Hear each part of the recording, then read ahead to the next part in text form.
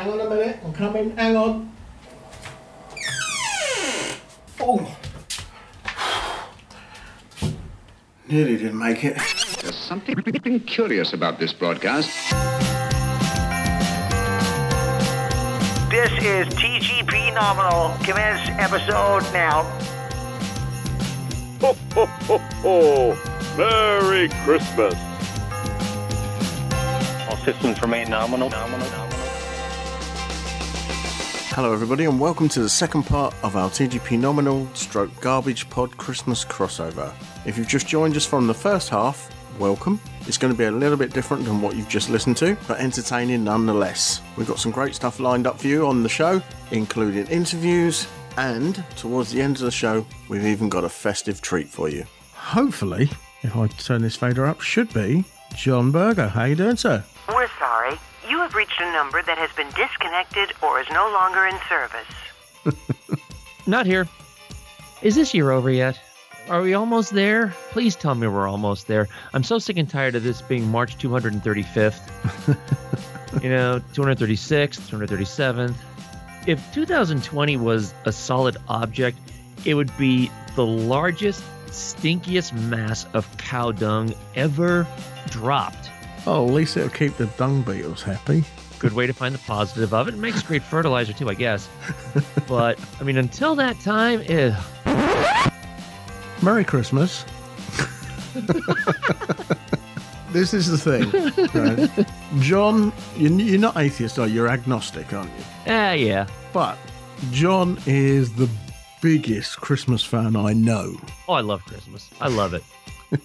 Well, I mean, Christmas at its base was a pagan holiday anyway. You know, every faith kind of put their own thing on top of each other, really, didn't they? Yeah. I mean, there's nothing wrong with that either. You know, celebrate Christmas the way you want. But yeah, the lights, the music, even the religious music, I love it. I absolutely love it. Favorite time of year for sure. My problem is I've got a habit of singing the wrong words. I listen to so many parodies that I do. Okay, yeah. I will admit there are plenty of songs where the Weird Al Yankovic starts to come out. Yeah, pretty much. Yeah, all I get the that. time. I get that. And it annoys my other half. You've ruined another song for me. There's a parody Christmas CD. It was kind of limited, I guess. Twisted Christmas. Bob Rivers? Yes, you do know it. Okay, good. Oh, yeah, that's a classic. Many other albums that he's brought out since, yeah. Actually, I was singing one of his. Well, I was in the supermarket yesterday, and they were playing "It's Beginning to Look a Lot Like Christmas," and I was in the middle of the shop singing "There's a Santa that looks a lot like Elvis." I mean, I don't like the 12 Days of Christmas in general. I think the song is too long and boring, except for his version. That version is awesome. Have you ever heard his? The first thing at Christmas that's such a pain to me, it's the 12 Pains of Christmas. 12 Pains of Christmas, yeah, about trying to put the Christmas lights and the... Oh, yeah. Yeah. Bringing up the lights and sending Christmas cards. And it's the most fattening time of the year. Wreck the malls this Christmas season. Although I guess that's not going to be too much of an issue this year. Yeah. Roasting chipmunks on an open fire. Good stuff. I like anybody who does parodies. And that's probably sparked off one by Weird Al Yankovic, yeah, and another by a group from the UK. You might need to check them out. They've been going since the 1960s. They're called the Barron Knights. Well, they do sound familiar. And I might have heard this stuff before. They did a version of Pink Floyd's Another Brick in the Wall, which was a Christmas song. Christmas turkey, you can stuff it. Roast potatoes, sprouts and all. Who's this geezer, Father Christmas? He got stoned and lost control. And then it goes, you know where it goes? Hey, Santa, what? Leave that booze alone. You know, it's... nice. Drunk so much that he drove his sleigh through the wall. Weird Al has a couple of Christmas parody ones, too. Yeah, my mum took it the wrong way when I played her a song called Christmas at Ground Zero because she thought it was to do with 9/11, but I said it's got nothing to do with that. It's got nothing to do. That song's been out long before 9/11. Okay, here's the big one. This is one of those songs you either love or hate, and I don't know if it's played over there.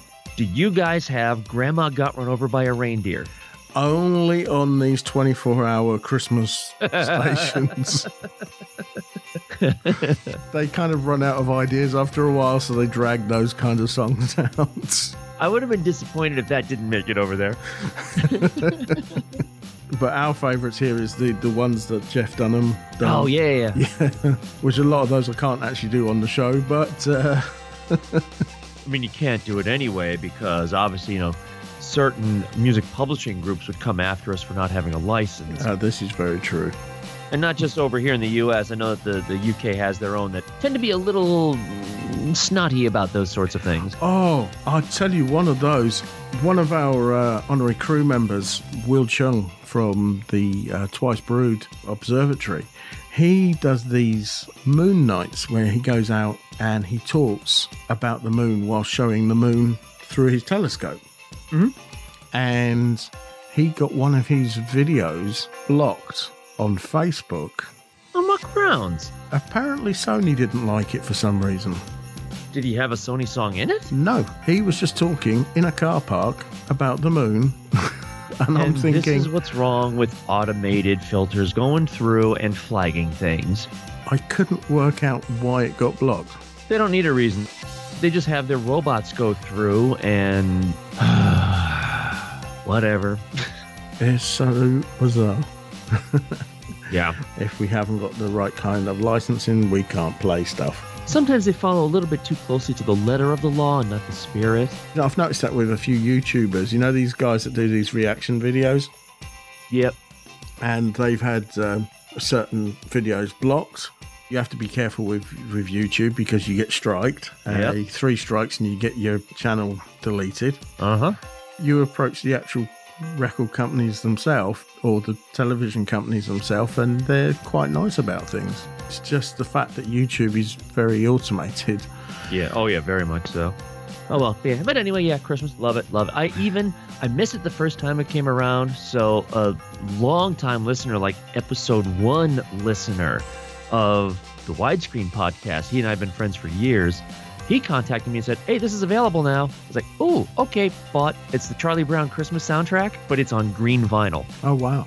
I knew it came out like a year or 2 ago, and I missed it. Apparently they've reissued it, or they've done more publishings, or whatever. I got it now. You see, that's a strange thing. The Charlie Brown Christmas things are not as big over here as they are in the States. That is like a tradition over here. Apple bought the rights to it, and it was only going to be streamed on Apple Plus instead of on the normal broadcast channels. People went ballistic. That's a tradition over here. I mean, for decades it was on CBS, and then I guess they lost the rights or sold the rights, whatever it worked. But some broadcaster always showed it over here, and it was on an over-the-air channel. Whether it was ABC, I think it went to ABC afterward. But you could get it without having to buy cable because it was always an over-the-air channel. And then Apple's like, oh yeah, we got it now, so you have to have an Apple Plus subscription. Woo, bad move. Then all of a sudden they're like, you don't need a subscription, we'll make it available for everyone. And still people were like, that's not the same as watching it on the, on our TV and so forth. So finally PBS said, we got you covered, we'll show it. Yeah, you don't mess with Charlie Brown over here when it comes to especially the Christmas one and Halloween. The Thanksgiving one's okay. It's the Great Pumpkin Charlie Brown and Charlie Brown Christmas. You don't mess with those. Charlie Brown was big probably here in the 60s and 70s. Yeah. These days, not so much. Because I know there was a Charlie Brown movie made not too long ago. Yeah. Didn't do very well over here at all. See, I loved it because there was so much in there that you would only catch if you have the comics memorized. And I mean like from the 60s and 70s. All these little bits that they threw in, there was like, oh, I know what they're referring to. I enjoyed that one. That was a good one. I was worried how they were going to do it, but it was a Peanuts movie. It was absolutely a Charlie Brown movie. It was a comics in movie form. I loved it. I think we should take a break there. And it's not going to be our usual kind of break because on the Christmas crossover, we always play in some messages from supporters of the podcast over the years. So listen out for those. And when we come back, we're going to have a guest.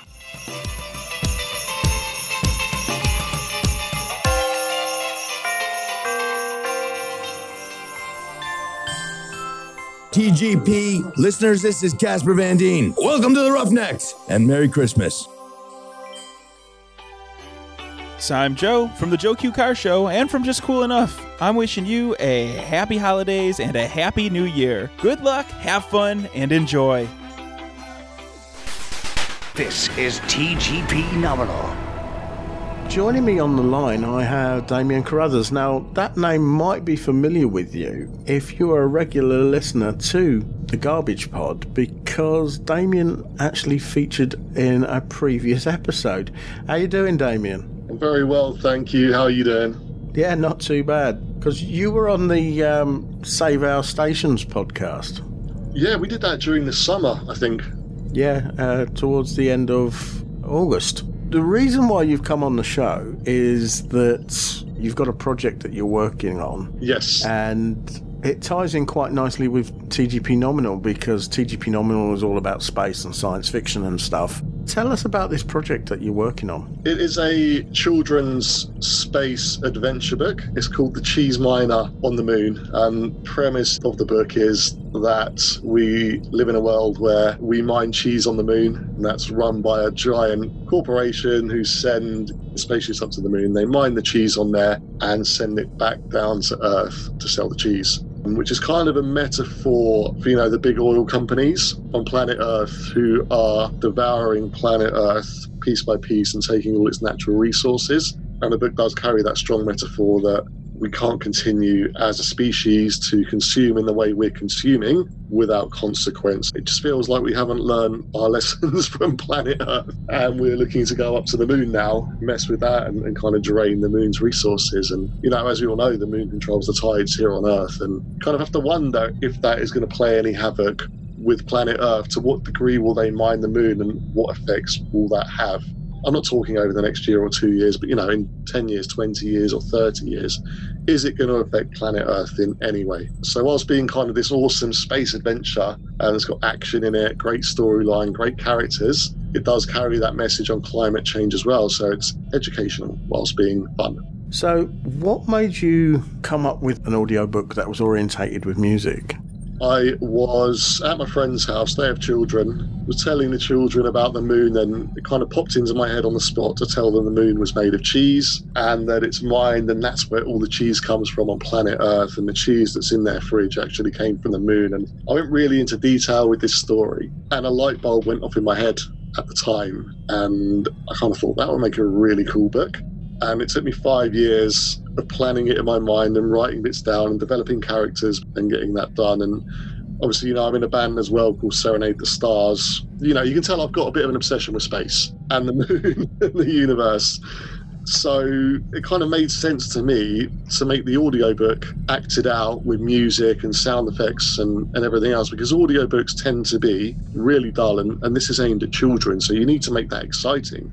And as far as I'm aware, there's nothing like this. It's the first of its kind. I'm sure it won't carry on being the only one of its kind once people start to hear it. You'll see a lot of other authors do the same thing. But as far as I'm aware at the moment, it's the only thing out there like it, which is really exciting. I just can't wait to get that final hardback copy and audiobook released to the general public, which should be in February next year. It was due on the 21st of December, but the second lockdown has kind of delayed that quite substantially. So we're now looking at February 2021 for the release. There was a time, we're talking from the 70s, 80s and 90s, there used to be these set of books called read-along adventures. Yeah. Which is a similar thing. They were based around the movies, made into a book and a cassette at the time, and evolved into CDs, obviously. But when I was a kid, I used to read or listen to a lot of these, and they were so cool. The first one I actually got, I had it on vinyl. Yeah. And it was The Empire Strikes Back. That's amazing. I bet that'll be worth some money now if you still had it. And it used to start off with, "This is the story of The Empire Strikes Back. You can read along with me in your book. You will know it is time to turn the page when you hear R2-D2 beep like this. Let's begin now." Some of them were done by the actual actors from the movies. One of them was The Goonies. Chunk from The Goonies actually read the story. Yeah, so it's something they used to do, and then obviously when videos came out, that got pushed to the side a little bit more. And even though the books had pictures and you were listening to it, you were still using your imagination. Yeah. Whereas if you're watching something, you're not using your imagination. No. It's the director's view of the story. Yeah. When you told me about this, I was quite excited about it because it took me right back to when I was a kid listening to these books. Yeah. It does help you develop your imagination. I grew up reading a lot of books, and they do leave a lot to the imagination, from what the characters look like to the settings and, the world these characters inhabit. And you're right, when you're watching a film, it's the director's interpretation of these characters. But with a book, you can kind of lose yourself inside your own mind with it, and it almost becomes personal to you. No one is going to have that same experience that you have with the book. It's your own unique experience. You kind of don't get that with films, do you? Hopefully, through reading this book and leaving a little bit to the imagination, it will help kids develop their imagination.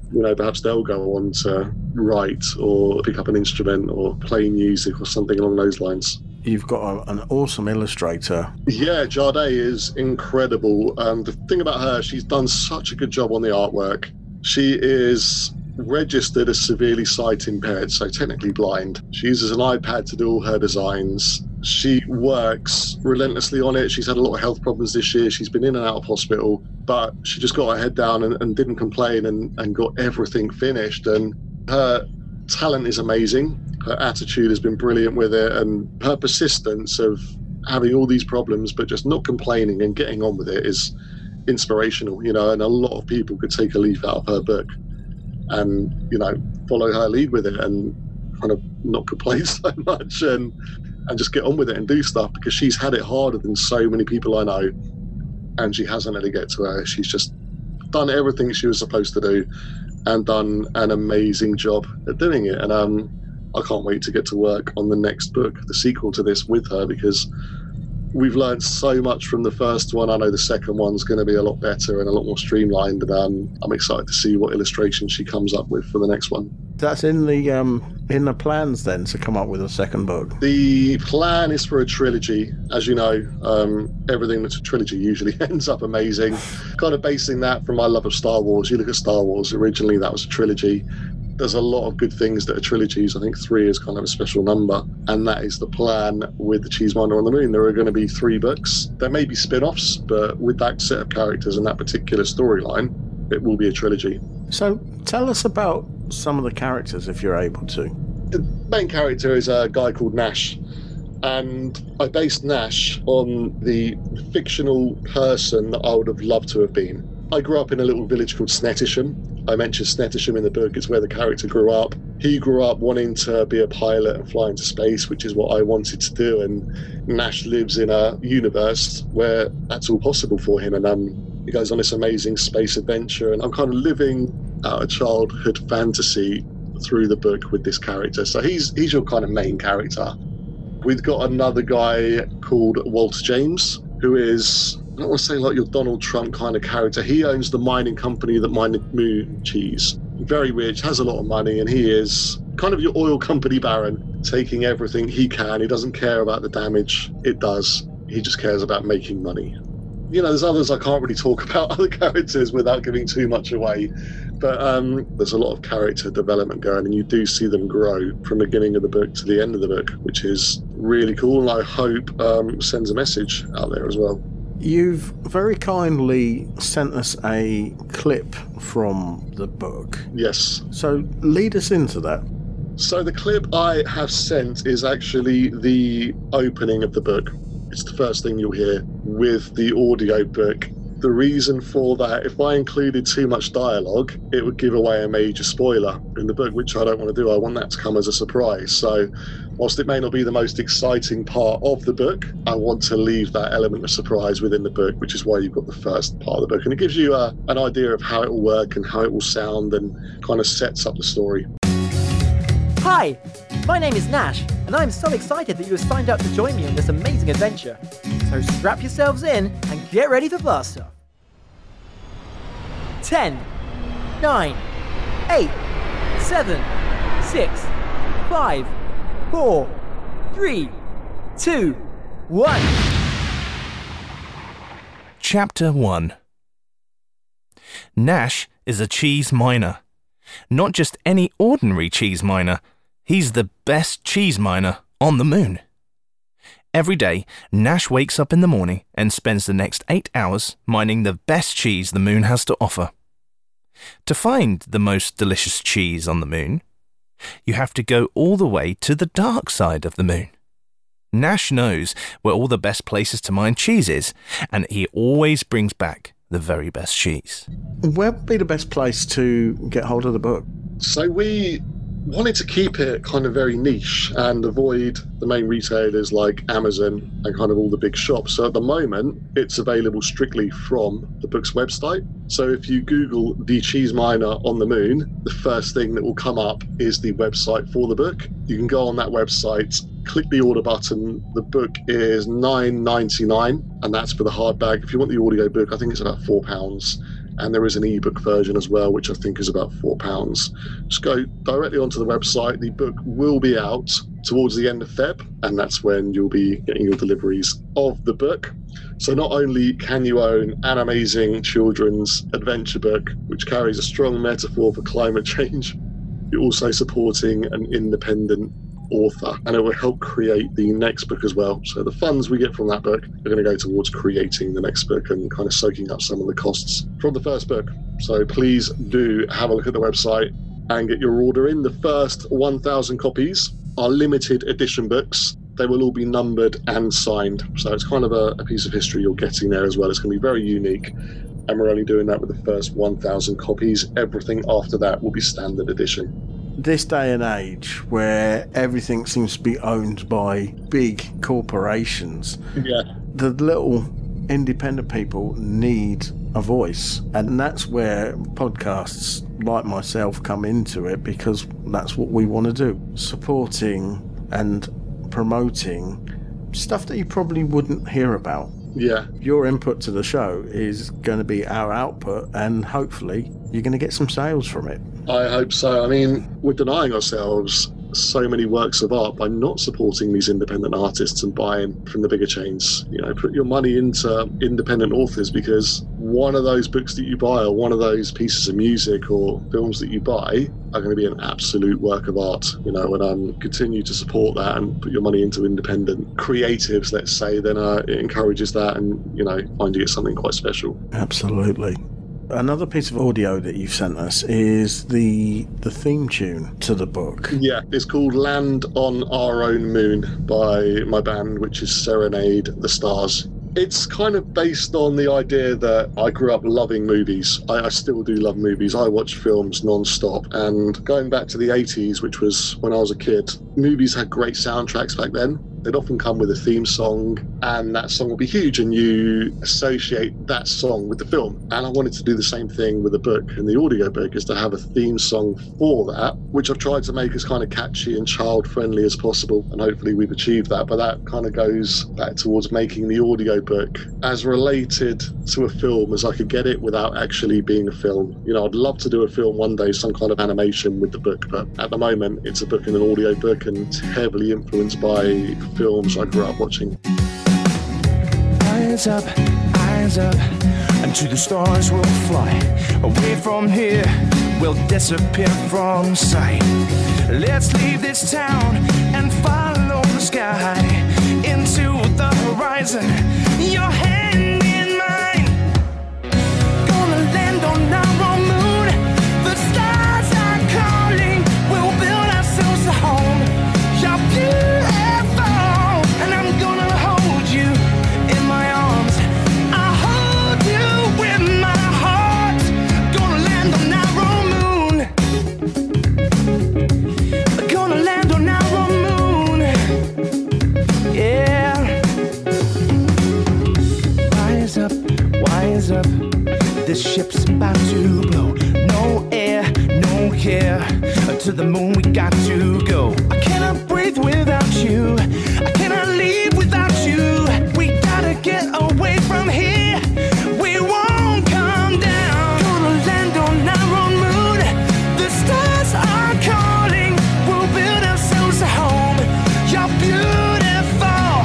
Gonna hold you in my arms. I'll hold you in my heart. Gonna land on our own moon.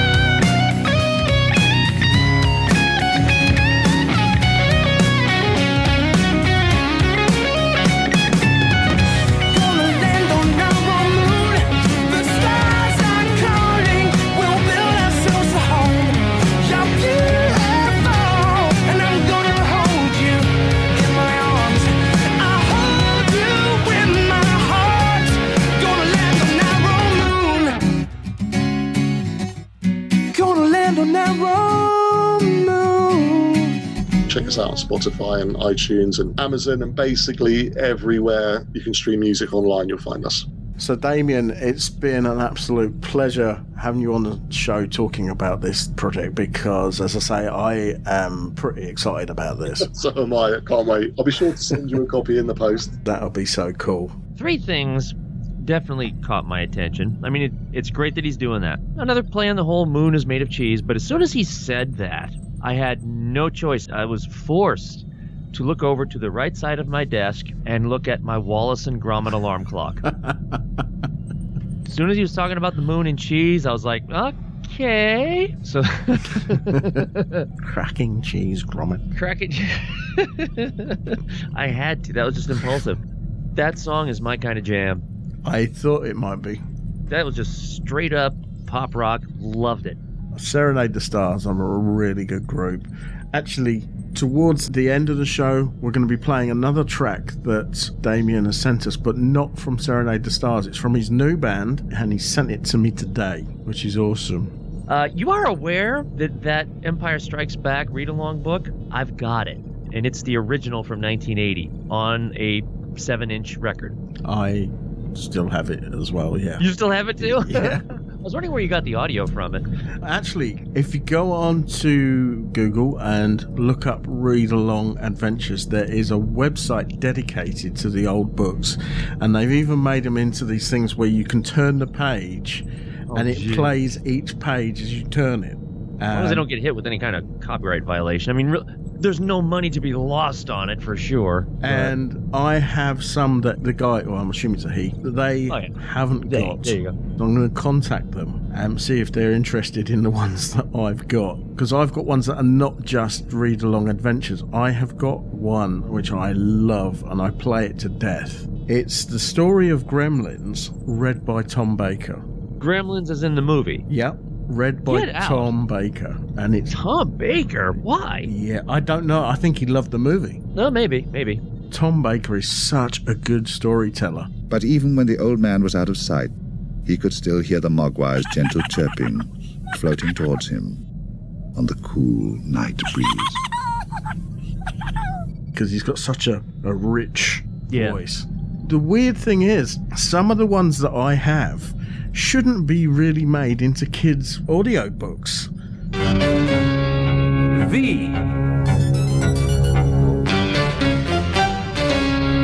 The Story of the Visitors.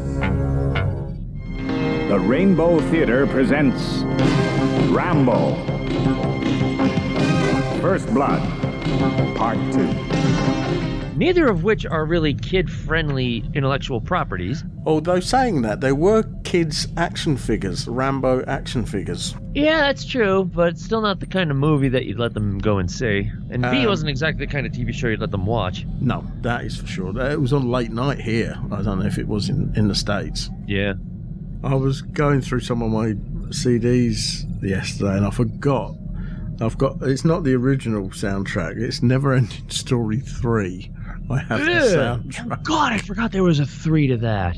After 2, I was like, nope, we're done. The third one, I think, was made for the German market more because the soundtrack seems to be made for a German audience. It was not German artists, but it was sort of a electronic dance music version of Lamal's Neverending Story theme. I think Marky Mark was on it before he was Mark Wahlberg. As everyone knew him, he was Marky Mark. It's funny that you say that it was made for the German market because I'm looking at the cast list. It's all Americans and Brits. All right. I can't even remember it being released over here. I mean, I don't know how much it was made for, but apparently it only made $5 million at the German box office. Ouch. That's not a lot. The film has no connection to the source material of the book beyond usage of the characters from it. The second one probably didn't either, now that I think about it. Well, nothing to do with the original source material. Oh, you mean like the Rise of Skywalker? That one? They are making up for it now, though. Mandalorian. Oh. Yeah. Filoni and Favreau, my God, they get it. They understand. They know what Star Wars is. The Mandalorian is what Firefly was. It's just that, Mandalorian managed to get a second season. Mm-hmm. Jerks. Actually, who's making the next Star Wars movie? It's Taika Waititi. Yeah. Now, he has done one of the episodes of Mandalorian, hasn't he? He did one in the first season. He did the finale from the first season. Yeah. So he's another one who gets it. So I'm actually kind of excited to see what he's going to do with it. But Filoni and Favreau, they get it. Yeah, it really is well produced. Even when you look at the artwork, I know it was Doug Chang who did a lot of the artwork, who has done a lot of the artwork from the prequels as well. I mean, that's when he was brought into Lucasfilm for the prequels, and he's, I think he's in charge of the art department for Lucasfilm now. You can't believe that it's a TV show. It's that good. Yeah, it is. I don't like talking about it too much because obviously there's still episodes that people haven't seen, and sure, and there's a lot of spoilers involved with that show. I try to be careful with that too. I understand people don't like it. I don't understand that though. Oh my God, you just spoiled it for me. For me, my brain says, really? Now I'm interested to see how that happened. I'm waiting to see if a certain character that we both love actually makes it into this season or next season. Character that we love. Yeah. You just say the character, and hoping that a character gets in there doesn't mean they will.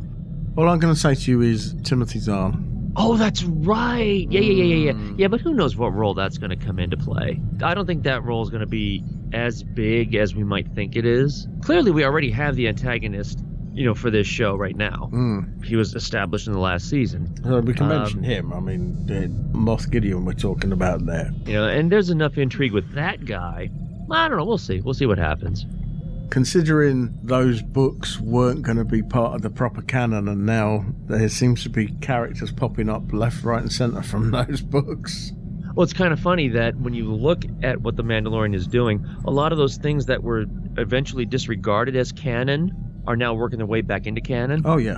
And they're not really rewriting them either. No. That's the interesting part. It's like, yeah, it's not canon anymore. You know what? We're going to make them canon again, thank you. And the soundtrack to it is just... the soundtrack. It's a Western. It is a space Western, and it's a properly done space Western. Obviously, in certain episodes, they've included the samurai part of it as well, which is another aspect that George Lucas always loved. Yeah, those Kurosawa references. Yeah. Absolutely. And the best part is, what I really like that they're doing is that they're focusing on the story. They're not focusing on the time. This episode is 43 minutes. Okay, good. This episode is 40 minutes. This episode is 48 minutes. This last one was a half hour. But look how much they put in that one episode. They didn't need to pad it. They said, this is all we need for this episode, so we're going to distill it down to the essentials, and it worked.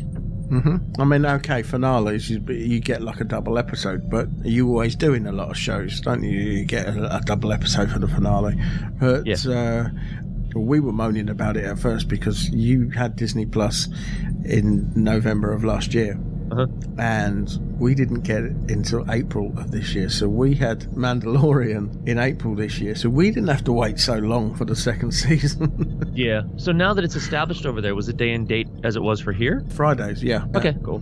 And now there seems to be other shows that they want to bring into the fold as well, because you've got the Kenobi one coming out. Yeah. I mean, they were saying, oh, why isn't there a Boba Fett one? Why would you need a Boba Fett series when there's already one called The Mandalorian? Yeah, yeah, that's kind of weird. That'd be duplication of effort, it seems. Yeah, it includes all manner of different characters for that genre, so it works.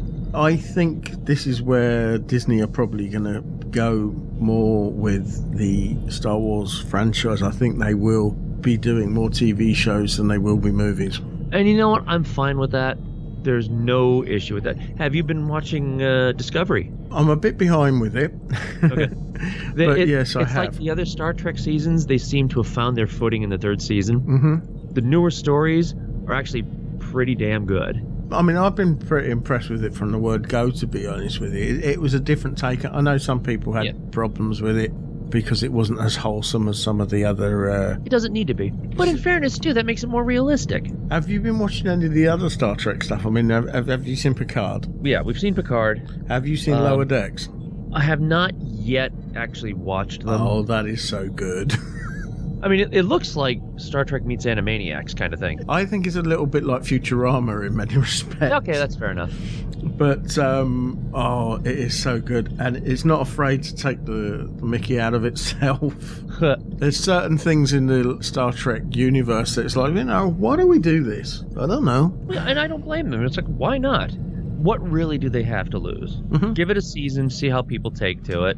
I was belly laughing at some of the stuff in it. Mm-hmm. I hope it does get a second season. It's the same with Star Wars with some of the animated bits and pieces. I know Star Wars Resistance got some stick. I liked it. It wasn't made for an adult audience. It was made for a younger audience. Mm-hmm. And that's what people have to remember. But the characters were really good. Yeah. And it did kind of pad out and fill some of the gaps that were in the sequels. That's why there were so many holes in the sequels, because they are going to be filled by other things that they can make money on. Nah, the problem with the sequels was that they had no plan. They had nothing to go on. It's just like, yeah, do whatever Star Wars movie you want. Oh, new director, yeah, do whatever Star Wars movie you want. Oh, yeah, new director. Oh, back to J.J. Yeah, do whatever movie you want. It seemed to be written by a committee rather than, right, okay, we've got somebody who knows what they're talking about. We know they embraced Star Wars at its heart and go with it. I mean, a lot of people slated Solo. And I loved that movie. I thought that was a good movie. I don't understand the hatred for it. I honestly don't. I have seen every single Star Wars movie theatrically because I'm an old fart. And the only reason why I went to see Solo was because I was like, I've seen all of the others theatrically. I might as well see this one too, just to keep going on that. Went in with no expectations of enjoying it at all. And I walked out of that movie theater thinking, that movie was a damn good movie. It was well paced, lots of action. The characters were actually good, and oh god, I forgot his name, the guy who played Lando. Donald Glover. Donald Glover, yeah. Freaking nailed it. He was Billy D. Williams' younger form. Mm-hmm. He absolutely nailed that character. And I was actually impressed by it. The part about the way he met up with Chewie was a little bit, okay, that's not exactly how I would have expected it to happen. And the whole thing with parsecs, I will give Ron Howard credit. He did the best that he could with a word that was clearly being improperly used. Okay, I'll let that slide. The movie itself was a good movie. And it had a lot of Easter eggs in there that I thought were really clever. There was lots of bits and pieces you could pick up. Every time I watched it, there seemed to be something new that I missed. Considering the fact that the trouble that movie had when they were making it. It had so much. Oh. And Ron Howard, I think he did an amazing job. The fact that I actually walked out of that movie saying, I like that movie, that caught me completely by surprise. It's definitely, out of the new movies, it's my second favourite. Oh, yeah. Because Rogue One takes some beating. Rogue One is so good. I really liked Rogue One. And obviously I'm proud of that movie because obviously Gareth Edwards is a British director, so it's... That doesn't mean anything. The Star Wars movies are all British films anyway because they were mostly filmed in Pinewood. Yeah. There's a documentary movie, actually. It's called Elstree 76, and it's all about the making of Star Wars at the Elstree Studios. They talk with Dave Prowse. There's a story right there, unfortunately. Yeah. You're right, it was Elstree. I thought it was Pine. I know that a lot of movies are done at Pinewood, too. I think a lot of them work in conjunction with each other, to be honest. They probably do. I can't remember what it's called now, but a friend of mine did a documentary about Elstree Studios.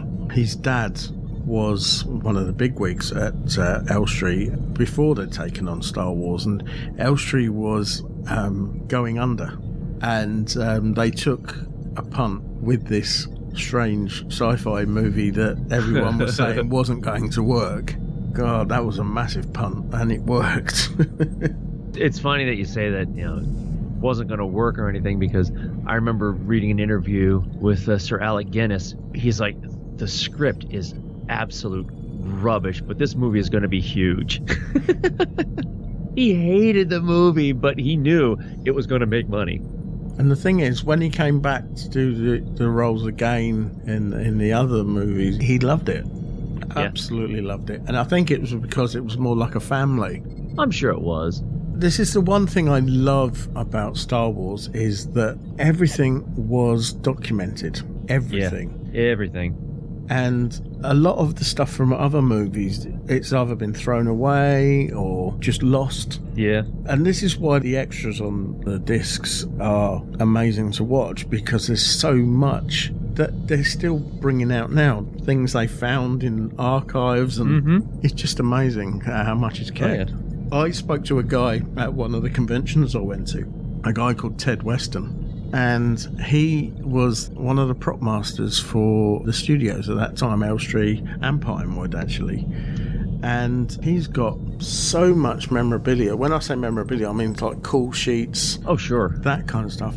I said to Ted, I said, you should put this stuff in a book, because people would lap this stuff up. It's amazing. And he told me so many different things, but he didn't want to be on record for it because of the fact that he's getting a bit forgetful about things. Yeah. And he's worried that he wouldn't come across all that well, because he'd have to keep stopping and saying, you know, what was I saying? You know, that kind of thing. I said to him, I'm not worried about that, because that kind of stuff I can easily edit out. But yeah, he didn't really want to be on microphone, so that was unfortunate. But I had such a great time talking with him. Now, obviously, this year, Field of Force Day hasn't been able to happen. We're not 100% sure how the rules and regulations are going to be for next year, considering the fact that Field of Force Day is based around people who are vulnerable and have immune system problems as well. So we'd rather not take the risk. So Field of Force Day, both the Aylesbury one and the Peterborough one, are on hold until 2022. Completely understandable. The Aylesbury event will be in the late spring of 2022, and the Peterborough one will be in the late summer, early autumn. So that's all we can tell you at the moment. It does mean we can work on things and possibly make them better than we originally wanted to do. Just watch this space. It will happen, but when, we're not 100% sure. Earlier in the year, there was a meeting, or a virtual meeting, with Aylesbury Town Council and Simon from Field of Force Day. I was trying desperately to get back for that meeting, but I was halfway up a motorway when the meeting took place, so I wasn't able to attend. But Ruth Mayhew from the Aylesbury Town Council wanted me to know exactly what was going on, because she considers the Aylesbury event to be my baby. Yeah. She called a meeting with me personally the very next day. We met up and she explained exactly what was going on. So I'm happy with the way things were handled, and roll on 2022 for Field of Force Day. So we're going to take another break, and when we come back, we've got another interview.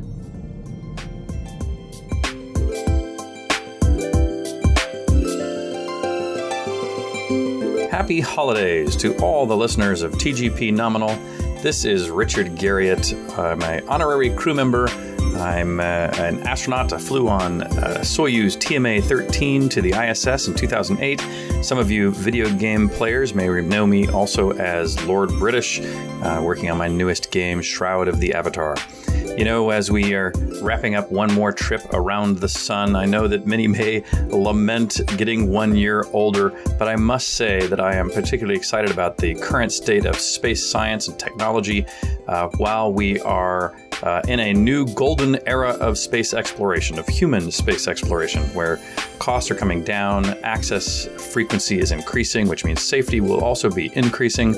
And I, for one, am very bullish on my own ability to get back into space, which also comes along with the fact that I believe all of us will have an easier time fulfilling our own dreams in space, beyond the Earth, and maybe even on another planet. So here's to seeing you in the near future in space. Happy holidays.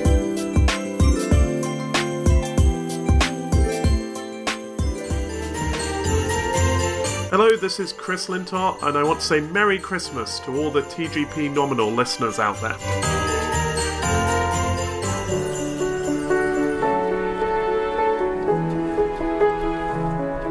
We are, by nature, explorers.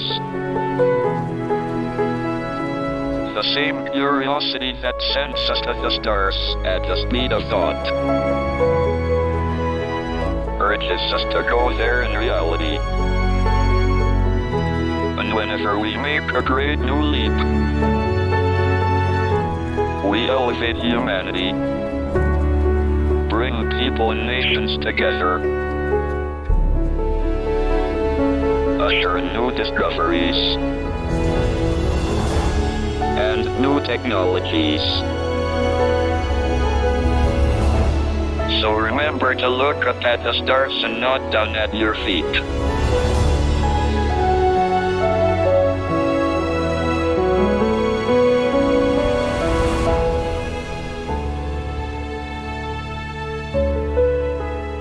Be curious.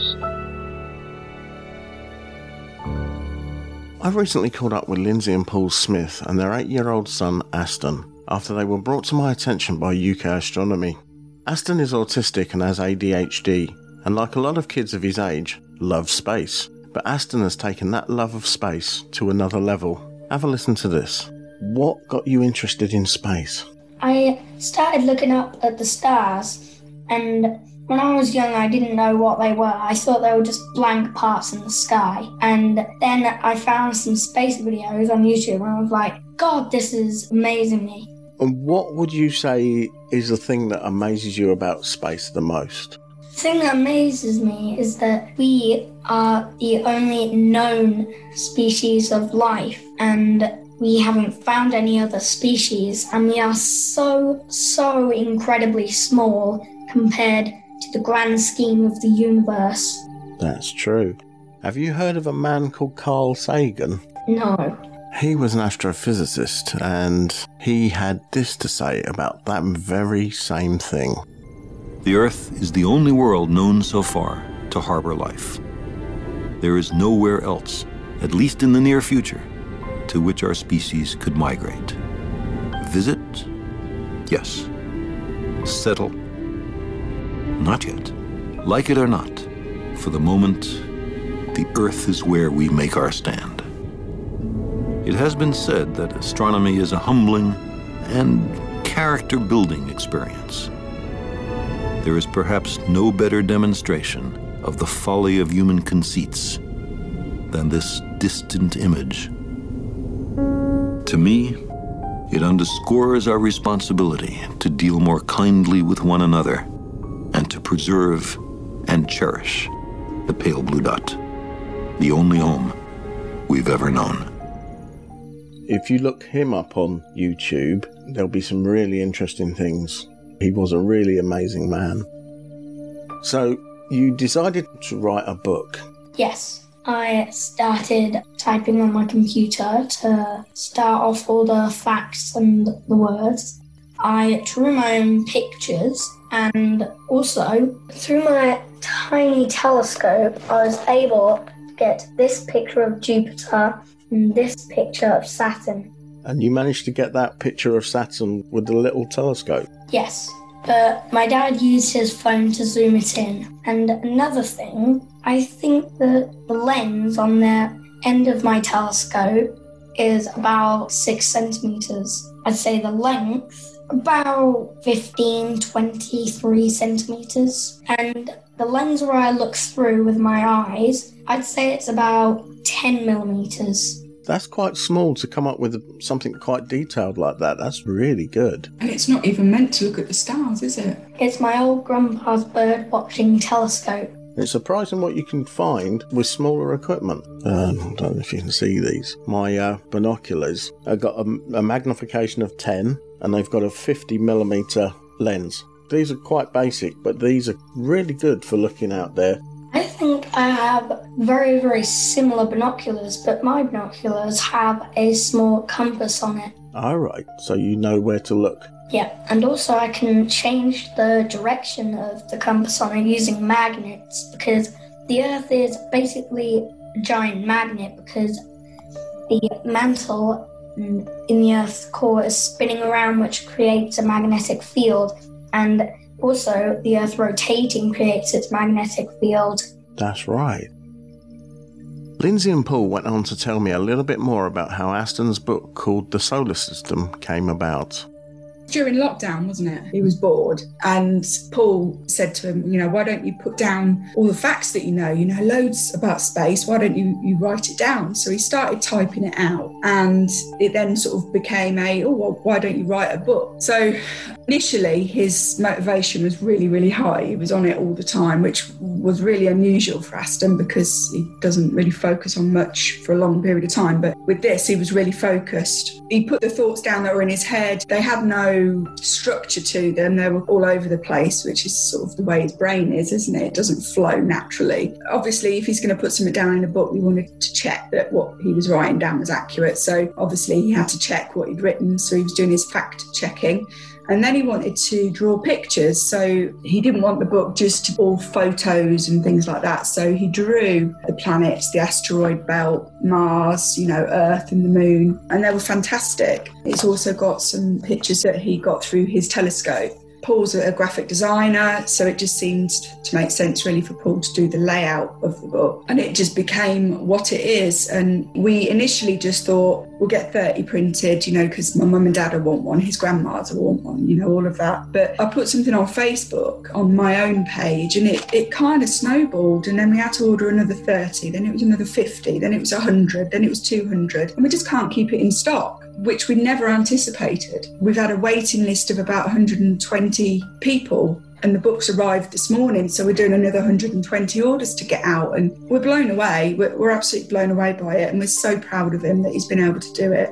I'm completely new to this, and I hadn't even thought of all the astronomy side of things when I was trying to sell the book for Aston. The astronomy community have been absolutely incredible. His book's gone international. We've made sales in USA, Switzerland, Ireland, and that's because of the astronomy community. They've been sharing it, they've been posting about it. It's just been phenomenal, the response. And when Aston got a big lump of money and we told him, this is how much money you've made, he literally could not speak.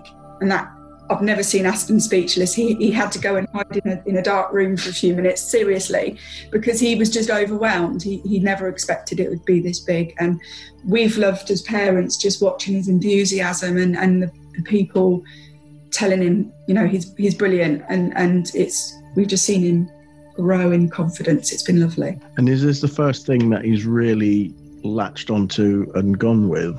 He's loved space from about a year or 2 years old. There's a picture of him in his book, and he must be 4 there. Yeah. Looking up through his granddad's telescope, and that's all the equipment that he's got. It's just a bird-watching telescope that his granddad gave him, and he's just utilised that, and it's been fantastic for looking at the moon and Saturn and Jupiter. But he's just got a little bit frustrated that he can't see any more of the deep sky objects. We've had people offering to buy him a telescope. We've had people offering to do crowdfunding. Just amazing. Blown away. Amazing. Yeah. All the facts and figures that Aston talks about during this chat are straight out of what he calls his space-based brain. They're not written down, he is not reading them, and I was completely blown away by Aston's knowledge at such a young age. What do you want to do when you grow up? I want to be an astronaut and an astrophysicist. Do you like physics then? Yes. There's a bit in your book about physics. Do you want to read that bit that you like about physics? I love the laws of physics right now because without it, my chair would float around and I wouldn't be able to keep it down on the ground, even if I put 1 trillion tons of weight on it, because there would be no gravity. That's brilliant. What is your favourite thing to look at in the sky? I'd say the Andromeda Galaxy, which when I look straight up through my small grandpa's bird-watching telescope, I can see a small, very faint smudge. And when I look on my pad into this app called Star Chart that shows you all the stars and the galaxies, I see the Andromeda Galaxy. I've asked for Christmas to get a more powerful telescope so that I can get more detail on the Andromeda Galaxy. Oh wow, that would be good, wouldn't it? Yep. See what Santa brings you. Now, the Andromeda Galaxy is our nearest neighbour as a galaxy, and that's quite a long way away. It's approximately 2.7 million light years away. And to think that it's that far away, but it's still quite close, and there are thousands of, if not millions of other galaxies out there. So there may be another planet like ours somewhere. I think that would be amazing if we can find another source of life. They are looking. NASA and ESA have sent out probes to find them. We've just got to wait and see. Yeah. Is it just the planets and stars that you're interested in, or are you interested in the rockets and things as well? I'm interested in everything I know about space and everything that I can see. What about like all the probes, space probes that have been sent up by NASA and by Russia? Because you've had New Horizons, which is the one that got the closest to Pluto that any other spacecraft has seen. Now that was amazing because everyone thought that Pluto was just a dead planet. Then they realised that it's got so many different things on there. The mountain ranges, there's ice areas, so it's not a dead planet. It's amazing. I know that it's over 4 billion kilometres away, and also it would take light about 8 hours to come from the Sun to Pluto and back. Yeah, it's quite a long way from the Sun, isn't it? What's it made of? Well, Pluto is mostly made of rock, ice, and it might be made of silica, iron, copper, nickel, xenon, cobalt, carbon, neon. There's a lot on there then. Yeah, probably. And is it round? It is pretty round. And that's the thing. Most things in the cosmos are spherical or round, but there are the odd one or two things that are very odd shaped, like comets and asteroids and things. Do you know why their things are round? Because their gravity in the centre is pulling in from all sides. That gives it a spherical shape. But if it doesn't have enough mass, which means it doesn't have enough gravity, it won't be spherical. We had a little visitor last year before, which was like cigar-shaped, that flew through. And they said it was the first object that was from outside of our solar system that had actually come into our solar system. Moa. That's it. And that's Hawaiian, I believe. It was a Hawaiian name. Yep. Do you know anything else that's got a Hawaiian name? Makemake. What is Makemake? Makemake is another dwarf planet like Pluto that was delisted, and people used to call it the 13th planet. And it has a very, very odd orbit. They're saying that we're going back to the moon. How excited are you for that? Really excited. I do know in Apollo 11, Neil Armstrong and Buzz Aldrin were there. Neil Armstrong was the first person in the world to step on the moon. That's right. And there was one other member of that team. Do you know his name? Well, his first name was Michael. That's right. Michael Collins? That's it, Michael Collins.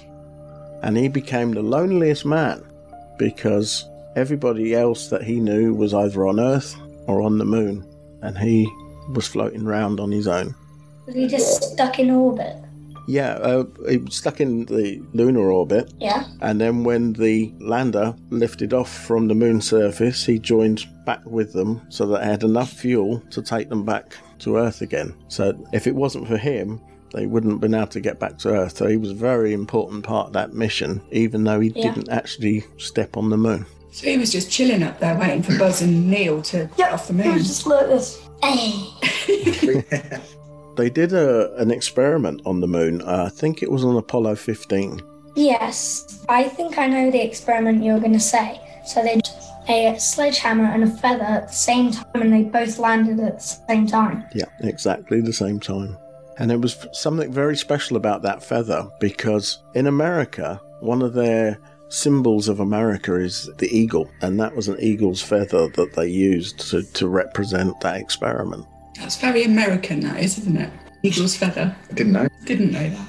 If you were going to space and you were going up there for a couple of months, what favourite thing of yours would you try and sneak up there? Uno.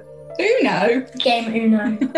And my dog, Scooby. The dog? Yes. It's a bit big to sneak in his suit, though. Well, we could get rid of stuff that we don't need so that then there would be just the perfect amount of weight. Do you know the largest star that we ever know of? Which one would that be? I want you to take a guess. Serious? No. I'll tell you. It's Stephenson 2-18. And the old largest star that we ever knew of was UY Scuti, which was 7.97 astronomical units in diameter. But Stephenson 2-18 is 10 astronomical units in diameter. Stephenson 2-18 is made of hydrogen, helium, sulfur, nickel, copper, and iron at its core. Really? It's believed to be at the end of its life. And the same with our sun, when it gets to the end of its life, in the core, our sun will start to burn heavier elements like nickel, copper, and iron. So it's a bit like, depends how you want to pronounce it, Betelgeuse or Beetlejuice. Betelgeuse. So many ways of saying that, but each of them are right. That's coming to the end of its life, and it's getting interesting for astronomers because when that goes into supernova, it's going to be amazing to see. It might be in your lifetime, you might be able to see it. It's going to explode in the next 1 million years, like this other star called Eta Carina, but it's way, way further away. And Betelgeuse's explosion or supernova will probably be visible in the daytime and may last for a month. Really? Yep. That would be so awesome. It would be. Do you want to tell Mark then? So you talked a lot about planets in here. What is your favourite planet and why? Except for Earth. Except for Earth, because we love Earth, don't we? But... Well, my favourite planet in the solar system except for Earth is Jupiter, because it holds the most records for a planet in our solar system. Okay. First of all, it has the largest storm, it has the most moons, it has the largest moon, it's the largest planet, it has the most pressure on its surface, and it's the fastest planet to be able to condense certain elements into diamonds because of the immense 73.1 Earth atmospheric pressure. Wow. It has the most active moon in the solar system, and its largest storm is called the Great Red Spot, and also it has the largest moon, which is Ganymede. It just holds lots of records. It pretty much takes all the records off of every planet. What's it made of? It's made of the same gases that the sun is made of, and the sun is mostly made of hydrogen, helium, a little bit of iron, nickel, and cobalt, and then we get xenon. Then we get carbon dioxide, oxygen, and methane. And it's a really interesting planet to look at, isn't it? Yeah. Because it's completely always swirling. All the gases are all swirling around. And with the red spots, which it almost moves individually from the rest of it. Did you see that Aston had an email from the European Space Agency? Yes, I did. Made his day, didn't it, darling? Yeah. I showed all my classmates too. And what did they say? I loved it. That's awesome. I was cheeky. I asked her if she could get the book to Tim Peake, but she said she's not allowed to use her position to get access to the astronauts. Aston has sold over 500 copies of his solar system book, and with some of the proceeds he wanted to support UK Astronomy with a donation to the charity. When UK Astronomy founder Ross Hockham heard that Aston was appearing on the show, he wanted to surprise Aston by sending him a little message. Hi Aston, Ross from UK Astronomy here. Fantastic work, man. I just had to say that. I read your book, I got it. Brilliant work, really enjoyed it. You should be so proud, and I know your mum's proud of you as well. And also, I just want to say thank you so much for your donation to UK Astronomy. It means so much to us. As you know, we go out and teach schools and teach people, and kids especially, all about astronomy. So the work you've done is just awesome and really inspiring. So keep it up, man. Keep it up, and I hope to see you in the future. How cool was that? Really good. That's lovely. Brilliant. Oh, bless him. Because you've done something really special by writing this book. Yes. We want to send you something that is really special.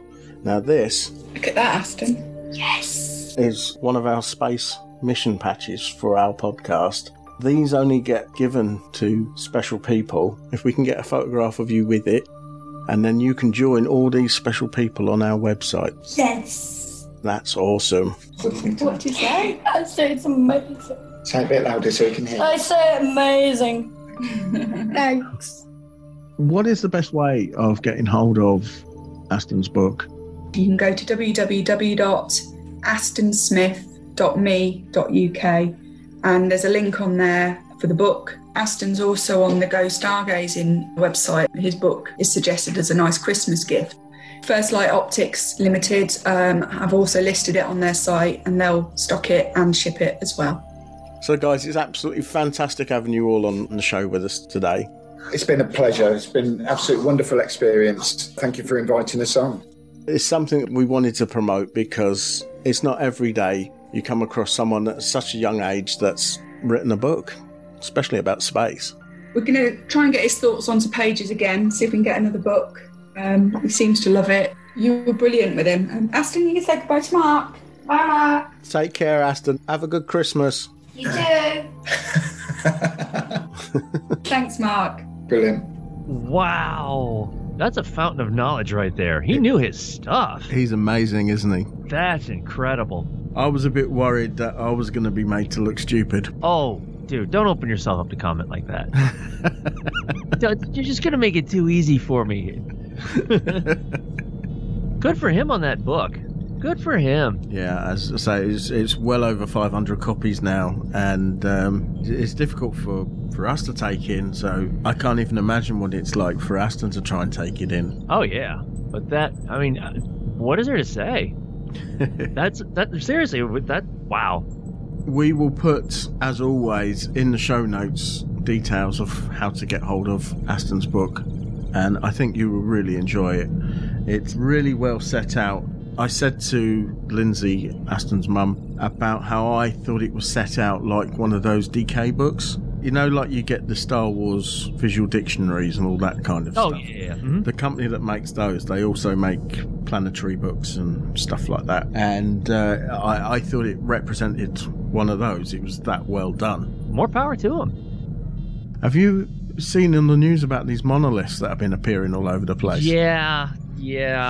Someone's having fun.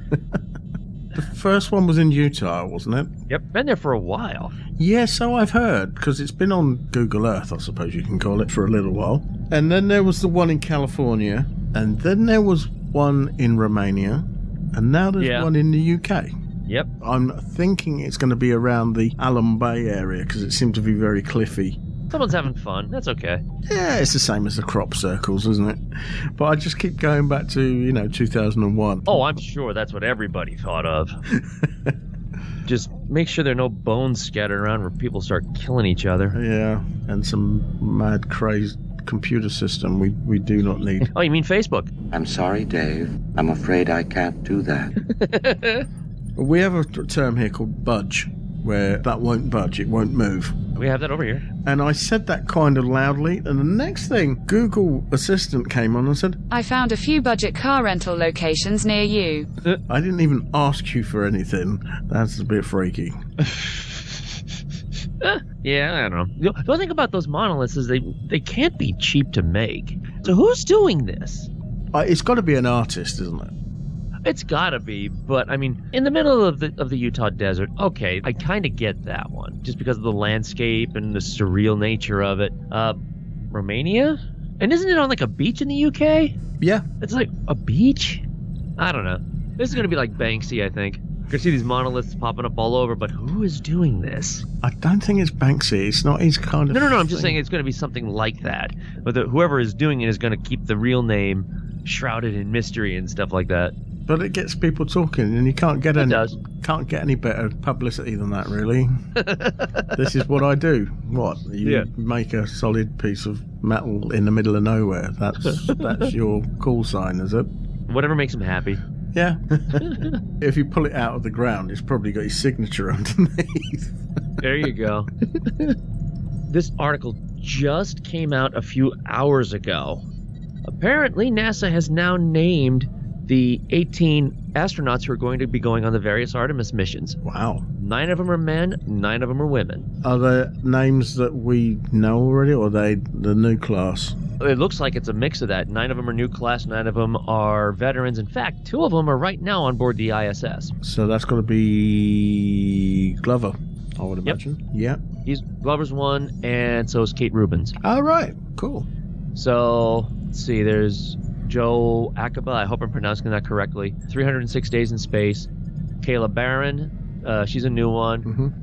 Raja Shari, also new. Matthew Dominic, new. Victor Glover, currently on board the ISS. Woody Hoberg, new one. Johnny Kim. Christina, is it Koch or Koch? It's actually Cook. Cook? Okay, Christina Cook, 328 Days in Space. Kjell Lindgren? It's spelled K-J-E-L-L. That's the problem with reading. You don't get pronunciation from reading. No. So my apologies on that one. 141 Days in Space. Nicole Mann, new one. Anne McLean, 204 Days in Space. Jessica Meyer, 205 Days in Space. Jasmine Mogbelli, hope I got that right. She's new. Kate Rubins, already talked about her. Frank Rubio's new. Scott Tingle, 168 Days in Space. Jessica Watkins, new. And Stephanie Wilson, 43 Days in Space. They are the ones who have been chosen out of the 47 candidates to fly the various Artemis missions. Obviously, because you got 8 men, 8 women, the very first mission back to the moon will have a woman astronaut on it. Mm-hmm. As they keep saying, first woman, next man. You betcha. And whilst we're on the topic of space... Oh, it helps. That's what the whole podcast is about. But it's not all of what it's about. Well, not all, but, you know. We haven't done a sci-fi one in a long time. No, we haven't. We'll have to do a proper sci-fi one again. But whilst we're on the topic of space, earlier this evening, we witnessed something pretty special.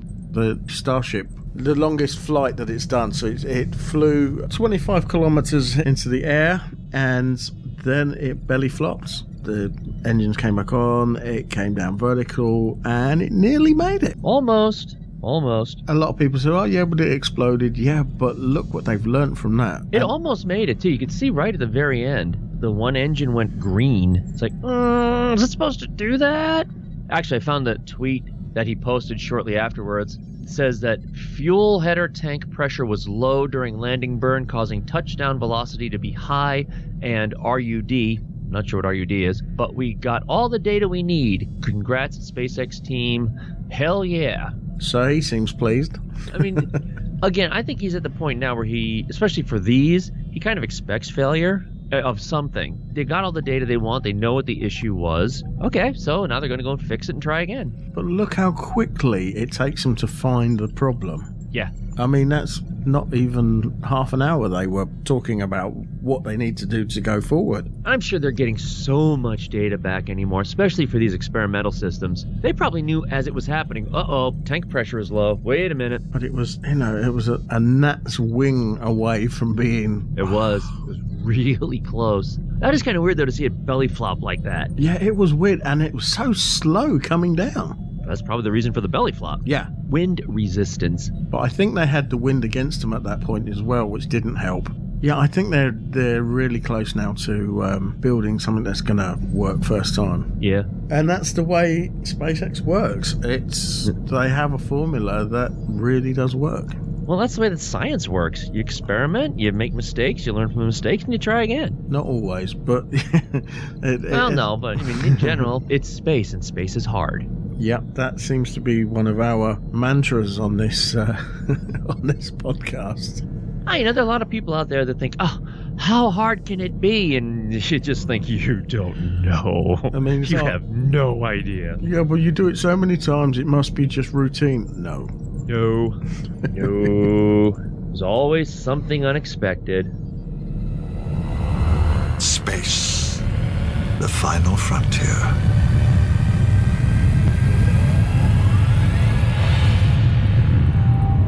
Final because it wants to kill us.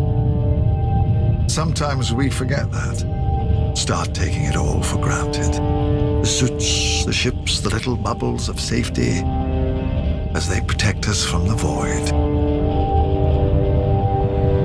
But the void is always waiting. That's very true. For some reason, I wanted to make a Neverending Story reference, but that wasn't the void, that was the nothing.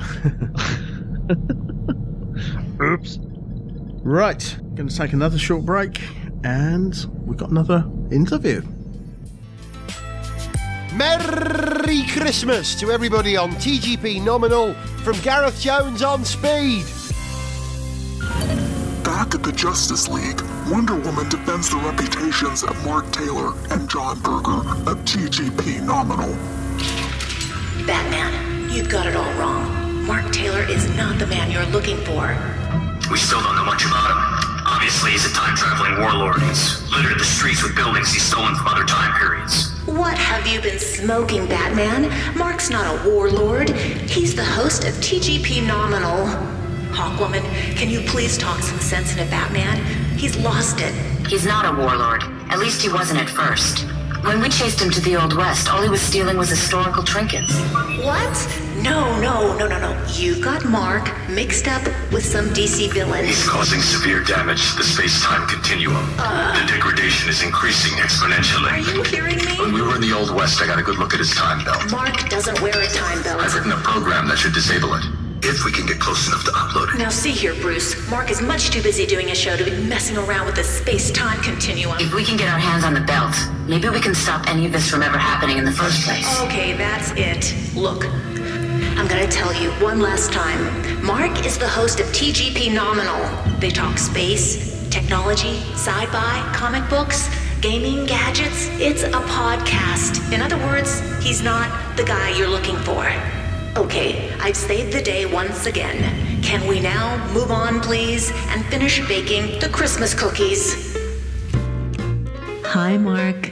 This is Laura LaRue wishing you, John Berger, and everybody listening to your great show, TGP Nominal, a very Merry Christmas and a Happy New Year.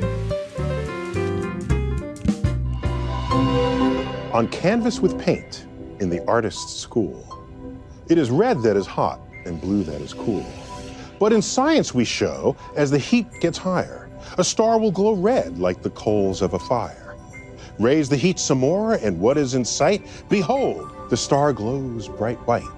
But the hottest of all, I say unto you, is neither red nor white, when a star has turned blue. Ladies and gentlemen, you know it, you love it, you can't live without it. This is TGP Nominal. Dan. So joining me on the line, I have Dan Pye from the Kildare Observatory. How are you doing, Dan? Very good, thank you. How are you?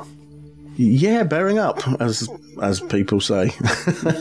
That's good. That's good. So tell me a little bit about the observatory. So the observatory is one of only 2 dark sky observatories in the country. We're based in the Northumberland National Park. It's an international dark sky park, just 2 miles up a dirt track outside of what is pretty much the most remote village in England. We're 2 miles up a dirt track in the middle of the forest outside of that, and that's where we've chosen to put our beautiful wooden box. It's constructed entirely out of wood, the building, and it kind of looms out of the hillside. It's on these wonderful stilts like a pier raised up out of the forest. It's supposed to symbolise a ship that's sailing off into the night. That was its original architectural vision, if you like. So it's a really quirky, really different, really interesting looking building. It's very different to a lot of other observatories that you might see because we don't have white hemispherical domes. Instead, we've got these square turrets that we hide our telescopes inside of. And inside each of the 2 turrets that we have, both of them at the moment have 16-inch aperture telescopes. We used to have a 20-inch in one of those rooms, but it was on a Dobsonian mount and it was just huge. So you'd have to use ladders to get up to the eyepiece. So we've stopped using that. Instead, we've gone with a 16-inch Ritchie-Cressian that we've got in that room now. We've been there since 2008 and we've grown a huge amount. We started as a small group of amateur astronomers who founded the observatory, who took the vision forward to create a public outreach observatory in the national park, just like every other, I guess, astronomical society across the country. But these guys had a beautiful building and big telescopes under the darkest skies. And since then, we did a couple of events per month to nowadays we do 7 nights a week operation and multiple events per day. We run events from any time in the afternoon through till 2 and 3 o'clock in the morning. The majority of what we do is public outreach at the observatory. Then aside from that, we also have a huge school programme that goes into every school across the North of Tyne district. We're targeted to go into every school across the North of Tyne over the next couple of years. A couple of years ago, we went into schools across the Tees Valley, and we're usually in there 4 to 5 days a week when there's no COVID restrictions, but nowadays we're delivering everything online. We've been developing an online system that'll help us take the Kielder experience beyond the observatory, because we're quite aware of the fact that people would come to the observatory, they would go home, and then that would be it. We had no way of maintaining contact other than obviously through social media, and we had no way of being able to continue that relationship, to nurture that relationship, to go on and maybe seek a career in astronomy or whatever that might be. So we're now working on a platform that enables us to do that, and that mixed with the new augmented reality app that we'll be launching as well should hopefully do that for us. That sounds interesting. And then more recently, we've started construction of a new telescope. Oh, wow. Which is very exciting for us because it's a different style of astronomy to what we're used to. Of course, a lot of what we do is optical-based astronomy. It's looking through the eyepiece, taking images of whatever we're looking at with our kit that we have. Whereas this is a radio telescope. It's a 5-metre radio dish that we're building on site at the observatory as part of the Tanlaw Array. It's funded by the Tanlaw Foundation. And Lord Tanlaw, what he really wants to achieve is he wants to do some research on the sun and some other bits and pieces, which it'll be used for as well. It'll be used as a project which Durham University in particular can tap into and use for their research, but also one that we can use for public outreach as well. Schools across the country will eventually have access to it to be able to collect their own data, if you like, and then we'll teach them how to reduce that data into something easy to understand for them. Wow, sort of a mini Jodrell Bank. Yeah, tiny little baby Jodrell Bank. So that sounds really cool, especially getting the kids involved with the processing of the data and everything. We're definitely going to have some budding astrophysicists. Yeah, I would hope so, yeah. And that's really what we aim to do, is we aim to deliver this Kielder moment, as we call it, the Kielder moment, which inspires people to go on and seek careers in astronomy or physics or relevant subjects, and or just carry it on as a hobby. You know, if they leave the observatory and they start to contribute to Zooniverse data, great. If they leave the observatory and they start taking beautiful astrophotography, amazing. If they leave the observatory and they just want to share the night sky with their local community, that's also an incredible thing as well. That's the things that we really strive to inspire people to do. So what's your role at the observatory?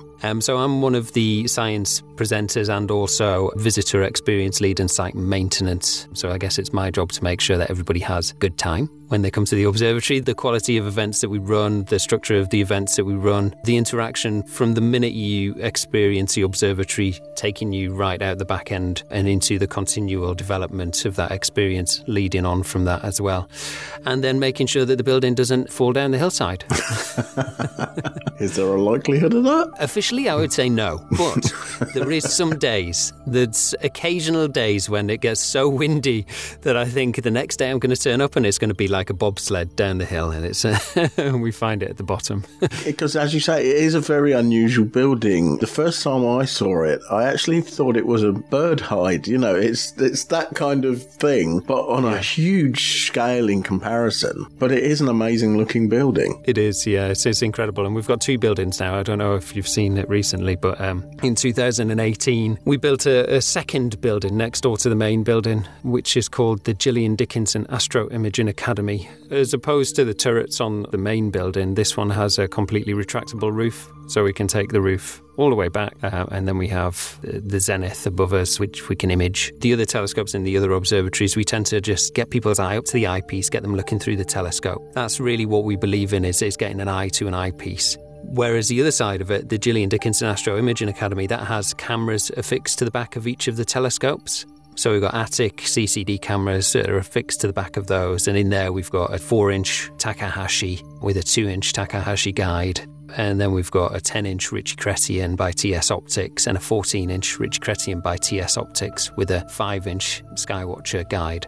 and they're incredible rigs. One has a monochrome Attic CCD attached to the back of it, and the other one has a one-shot colour CCD attached to the back of it. And then the 10-inch RC we tend to use with a DSLR attached to the back of that one as well. To be honest, because a lot of what we do is very much public outreach and delivering events, it leaves us really limited time in order to be able to really get into those telescopes and really produce some incredible images. But we produced some amazing images. For just the short amount of time that we've spent taking the images, have produced incredible results. And so the next 6 months, we've got a plan in place which is going to help us alleviate a little bit more time for people to be able to actually access that kit and do the stuff that we want to do with it, the really good stuff that we want to do with it. And we have some specialists helping us out with that as well. Does the University of Durham have a big collaboration with you? 2 of our trustees are members of staff at the university. We've got Dr. Jürgen Schmoll, who's a world-renowned instrument scientist. We have Dr. Nigel Metcalf as well, who pretty much, I think, created much of the software-based systems that the university runs off and is part of the physics department. So we've got those 2 guys who are trustees, but we also have a really good, strong relationship with the physics department in general, particularly with the deliverance of the TANLOR telescope. We've got a relationship which is strengthening much more in that respect, working with regards to the research that we can help them with as well. Somebody asked me the question, how did you get involved in astronomy, Dan? When did you start your passion? And I think I was about 8 years old, and I wrote a little book. I'm sure it's nothing compared to this chap's book, but it was a little tiny book that I wrote for a project for school, and I still have it. Interestingly, starts with the very first page, says space, the final front ear, and then a picture of an ear. And then it talks about constellations and how to find the North Star and stuff like that. So yeah, that's excellent. Do you sometimes just look back on that and think, this is what sparked it for me? Yeah, kind of. Yeah, I guess so. The first time that I really remember having any kind of interaction with astronomy whatsoever was when I was around that age. I'm sure I was probably interested in it prior to that, but it was around that age where I became more engaged in it, and the time that I can remember the most.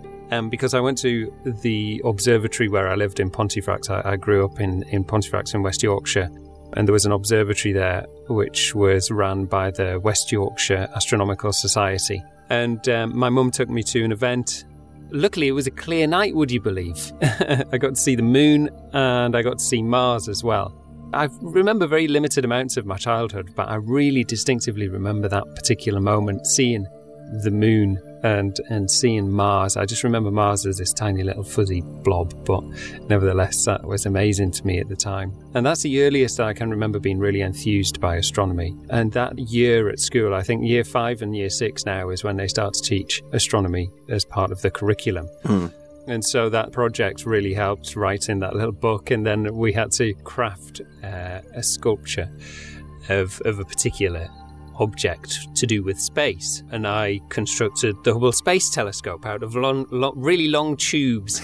And it was only recently, I think, that my mum chucked it away because it was looking a bit tight. In fact, she might actually still have it. To be honest, she tends to hoard a lot of stuff like that from my childhood. That is not the only thing that you're involved in, because I know you've got your fingers in quite a few pies, as the case may be. Living up to the name. I like your business cards, the slice of pie business cards. Oh, yeah. I think that was genius. I really do. Because you're a voiceover artist as well, aren't you? Yeah, that's right. I've been a voiceover artist for quite some time now. I guess it was the voice work, the voiceover artistry, if you like, or the voice acting. It was always my dream career. It was always the thing that I wanted to do. Ever since I can remember, that was the thing that I wanted to do most with my life, was to be a voice actor. And on leaving school, I went and studied media studies, and then I went and studied theatre at university, and I dropped out of theatre. And I continued working in a community radio station when I was 18. I joined the board of directors for a community radio station that was establishing in Newcastle called NE1 FM. It's a small community radio station that was becoming a full-time community radio station at the time. So myself, along with a number of others, helped push that along onto its full-time licence, and then a few years later I walked away from that. and I walked into commercial radio, but not in commercial radio in the sense of front of house. I was doing commercial production and commercial script writing and commercial sales as well. And I did that both full-time and freelance for a couple of years until I opened a cafe, which I know you visited. I visited the cafe, yes. But still, I was doing freelance stuff in the background, and it was always very a passive thing that I did. It wasn't a great deal of effort I kind of really exerted on it. And I guess that came from some disheartenment, for whatever a better word. Very early on in my career, I must have been around 22, I think, my station director at the time turned to me and he said, Dan, just give up on the voiceover stuff. You're never going to get anywhere. And the commercial producer at the time, the head of commercial production, said, you're too nasal for this. You'll never get anywhere in it. It was brutal. And that wounded me. I was like, all right, I'm clearly not made out for it. So I'll sweep that under the carpet for a while. After we'd opened the cafe, we started running small Comic-Con styled events in the Northeast. And they were going very well. We were running one in Durham, which consecutively sold out. And then me, in my infinite madness, thought, well, if we're selling out at this rate, let's make something really big. And so I booked the Stadium of Light. My complete mismanagement, and I put my hands up to this event entirely, my mismanagement, my miscalculation, my desire to grow too big too quickly really damaged the success of that event, and that was the last event that we ran. However, there is a silver lining to that event. Not only did I learn a lot, but one of the guests was Charles Martinet, who voices Super Mario and Luigi and all of those characters associated with the Mario saga, as well as numerous other video games that he has under his belt. I got to spend quite a lot of time with Charles while he was here. He said, well, why did you give up on a dream? Why would a setback like that let you give up on a dream or allow you to give up on a dream? Why did you allow yourself to do that? And I didn't really have an answer to that, to be honest. Everything inside me pointed towards the fact that despite what other people tell you, you should continually fight to achieve a goal. And so I thought, you know what? Yeah, he's right. Maybe I shouldn't give up on that. And it was almost his endorsement, his, Dan, you can do this, in a Mario voice, that got me to reignite that spark. And so I went and bought a microphone and I started to reach out to different producers that I knew from working in radio.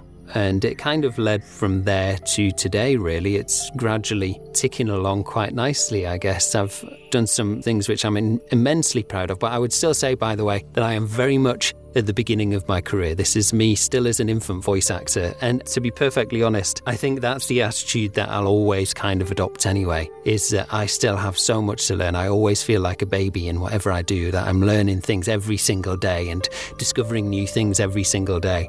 But I've had the great privilege to be a continuity announcer on Channel 4. I'm one of the national voices of Asda in store.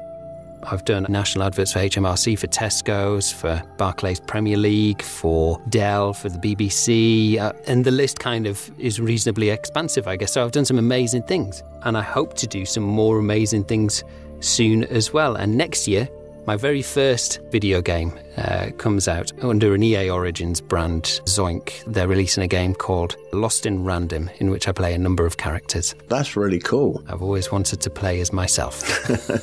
During the COVID lockdown, the first lockdown, it caught quite a few people out. So people living round London, they'd never set up at home before. They'd had no reason to, because you could just get on the tube, go into London, record your bit and get out again. Whereas like for us who live much further away from London, we've had to work from the spaces that we have and invest the money in building these spaces, these professional recording facilities in our own homes and stuff like that. So then it became almost an opportunity for us to score a little bit more work, which was quite nice. Whereas now a lot of the studios are opening again. We mentioned earlier that I'd visited your cafe. It was probably about 2017, I think it was. I was actually based at a guest house, literally a stone's throw from the cafe. I was at the Pancake Cafe guest house, which is literally right across the road, 100 yards, if that, away from the cafe. So I thought, well, I have to visit whilst I was there. It was a bit of a blow, wasn't it, when that had to close? Yeah, it was. Just to really explain the ethos of the cafe, it seemed very appropriate to name it Dark Matter Cafe as a result of the importance and significance of dark matter to Durham, but also the whole ethos was to really tie a community together, and that to me was what dark matter is this missing ingredient in the universe that brings everything together. So it seemed an appropriate name to use, and that's what we wanted to achieve with the cafe. What we wanted to achieve was we wanted to get people out of their bedrooms, bring them to an environment where they felt comfortable and that they could socialise with other people away from the screen of their Xbox or PlayStation and what have you. And I really wanted to focus on people who had maybe social difficulties, autism, Asperger's, that kind of ilk. I really wanted to focus my attention on being a place where people with social anxieties could come and connect with other people. I think we did a very good job of it. Yeah. And I'm not one for banging my own drum. In fact, I hate it. I shy away from, but I think with dark matter, we've certainly achieved that in great quantities. We saw people who were unable to look at somebody in the eye to then go and run events at the cafe for trading card games or video games. We employed people who were very socially awkward and then flourished into these incredible communicators. We brought people into the cafe who were really in a dark place, in a really isolating time of their lives, and connected them with like-minded individuals to really bring them out of their shell, make them feel comfortable. And to me, the biggest heartbreak of all of the dark matter scenario was having to make the decision to close the doors and take that away from them. It was absolutely the right thing to do, and I'll stick by that today. But at the time, it was the emotional connection to that which made it the most difficult, because we were flooded with a myriad of letters from people in support of what we did and sad about us closing. And some of the letters were particularly hard to read. People who had difficulties, so much so that they were in such a dark place at the time when they came to the cafe that they were considering taking their own lives. But then coming to the cafe made them realise that they weren't on their own, that they had other people around them who would support them and thought like them and showed them some positivity in their life, which was able to almost like, I don't want to say save their life, but almost like bring them back to a sense of modest reality. That for me was one of the most difficult things about closing Dark Matter Cafe. But like I say, it was absolutely the right thing to do. My only regret in it all is that I feel like I've lost touch with that community, and I haven't continued to support that community. And I'd love to think that there was a way to be able to do that. But the nature of operation around the Durham area is incredibly complex, incredibly difficult. And my pockets just weren't deep enough was the ending point, I guess. So fantastic place, and you did some great work there. And I'm glad I actually got to visit it, to be honest, because it felt a great place to be in. I think we were quite fortunate in the very early days to get a good community of kids who would come and regularly visit and support the organisation and support what we did. And they started to really connect with each other. And then you saw this tree of stuff start to take place, and this whole community started to come together. And it was a phenomenal thing to witness over a longer period of time. And I guess a lot of that comes with making that environment a very special place for them and making them feel onerous over that environment. So what we did with the theming of the place was to make it as immersive as possible for them, to try and take them away from the realities of life into this Aladdin's cave, if you like, of stuff where they could feel comfortable surrounded by things that they were familiar with and that they loved and that they had passion for. And I think that really helped, because if you'd have taken that and just stripped away all of the theming, I think it possibly would have been a different scenario. But to make it that themed environment, I think really helped with the connections that people were making with each other. Now, because of what you achieved there and the fact that you'd been on the show before and now what you're doing with the communities through Kilda, I wanted to induct you as one of our honorary crew members. Oh, that's very nice of you. I'm going to do this virtually, but I'm also going to send it to you. What we do for our honorary crew members is we present you with one of our mission patches. Oh, wow. That's incredible. I love that. And all we ask in return is when you receive it, if you could take a photograph of yourself with it, so that we can put you on our honorary crew member wall. Absolutely, yeah. That's amazing. I love a patch, I have a bag which is absolutely covered in patches. I've got a complete patch obsession. I always wanted to have my own mission patch and making the podcast, I thought, do you know what this is missing? A mission patch. Absolutely. So there they are. Amazing. That's incredible. That'd be great if you would be one of our honorary crew members. Of course, I would be honoured. Thank you. So, Dan, it's been absolutely fabulous having you on the show today. Thank you very much for having me. It's lovely to talk to you. It's always nice to talk about things that I've done throughout my career. I don't get asked that often, so it's always really nice. Would you be willing to come back on the show sometime so we can talk a little bit more about astronomy and stuff? Absolutely. Anytime, I'm always here, whenever you need me. As it is the Christmas show, I'd like to wish you Merry Christmas and a Happy New Year. Yeah, and to you too. To just take something like that and build a community, that you can't just go and do that. It takes a special kind of person to be able to do that. And because he's done that and he's been involved with the Comic-Cons, I think I really need to talk with him about things to do with Field of Force Day, I think. Yeah, absolutely. Definitely bring him on board for that. Because of what he's done, I mean, to help people out like that, and then to go on to the astronomy at the observatory and his voiceover work as well, I thought, yeah, he deserves to be one of our honorary crew members. Yeah, well, no problem with that at all. You do love handing those out, dude. I haven't had a chance this year. Hello, science lovers. It's Steph Evs of The Stimulus. I hope you and your loved ones have a wonderful holiday and a Happy New Year. Hi there, it's Ross from UK Astronomy. Just wanted to wish you all a very Merry Christmas, a Happy New Year, and hopefully a new year of clear skies. Hi, this is Zach Galligan, and you're listening to the TGP podcast. Merry Christmas, everybody. So we're coming to the end of the show. As it's the Christmas show, I thought what we need is a little bit of cheer. So Damien Carruthers came back on the show to tell us about a little festive project that he's been working on. So while Serenade the Stars is still active, I have a kind of side project called Rain, and I've wanted to do a Christmas song for so long and never got round to doing it. And I kind of decided this year with the lockdown and everything going on, I had a bit more time, I'd go out and make the Christmas song. So I think there's going to be so many songs that are focusing on COVID or the lockdown, or it's going to be COVID-themed Christmas.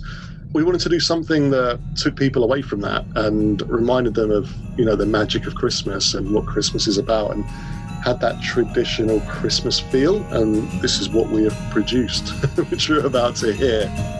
It's that time of year, fairy tale of New York is on repeat. Naughty Elf is waiting on the shelf, sipping Baileys feels such a treat. Loved ones together for a tipple or two. No matter the weather, we'll make it home. I'm coming home for Christmas Day. I'm coming home real soon. This could be my favorite holiday, 'cause the best part of Christmas is you.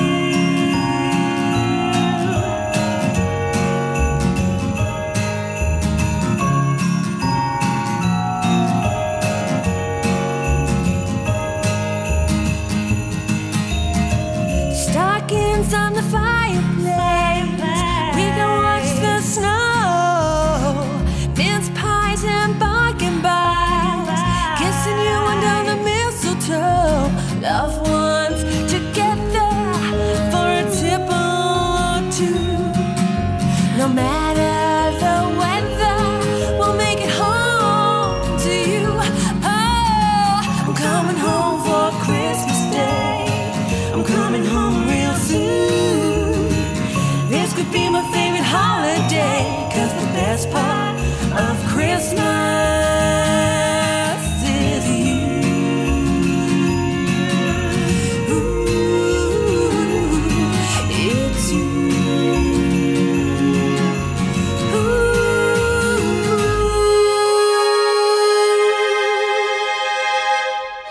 I'm coming home for Christmas Day.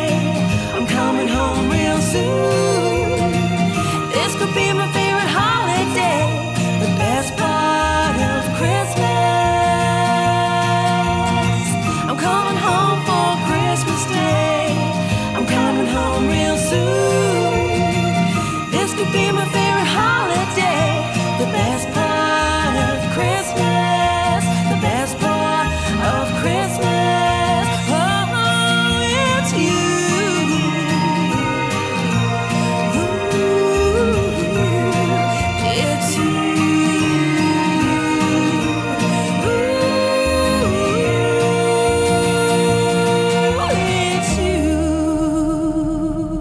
So that was Rain with The Best Thing About Christmas Is You.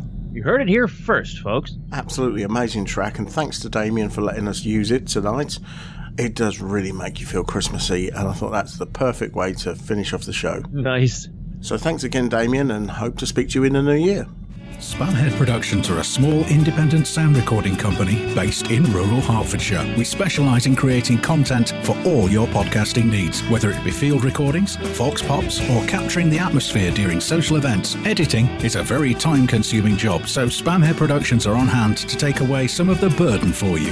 Just advise us on how you'd like your content to sound, and we will do the rest. We can even help you design and manage a website for your podcast too. Visit us now, spamheadproductions.weebly.com. That's spamheadproductions.weebly.com. So, John. Sir. It's the end of the show. It's the end of the year. Oh, thank you. For the end of the year, not necessarily the end of the show.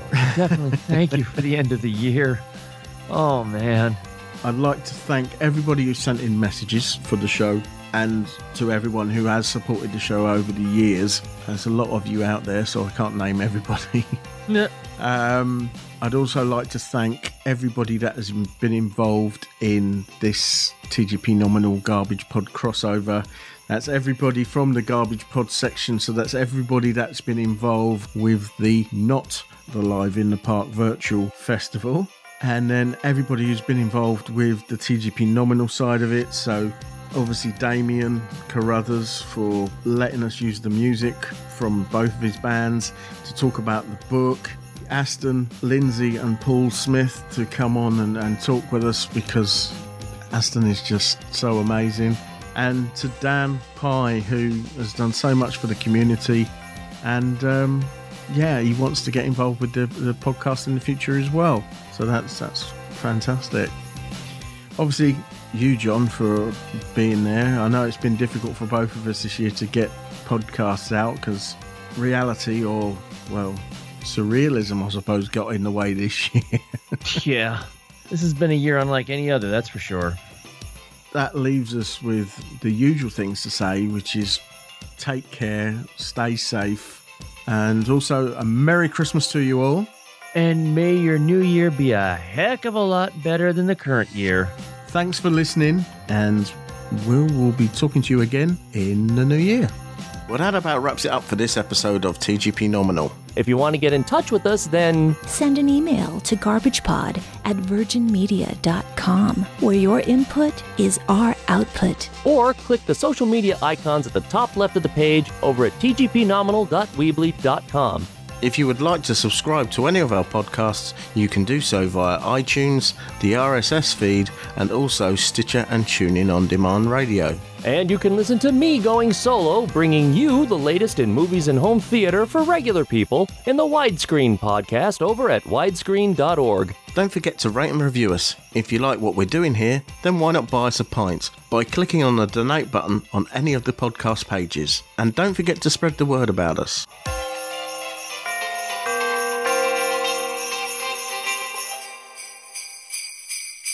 Ho, ho, ho, toodles. Ho, ho.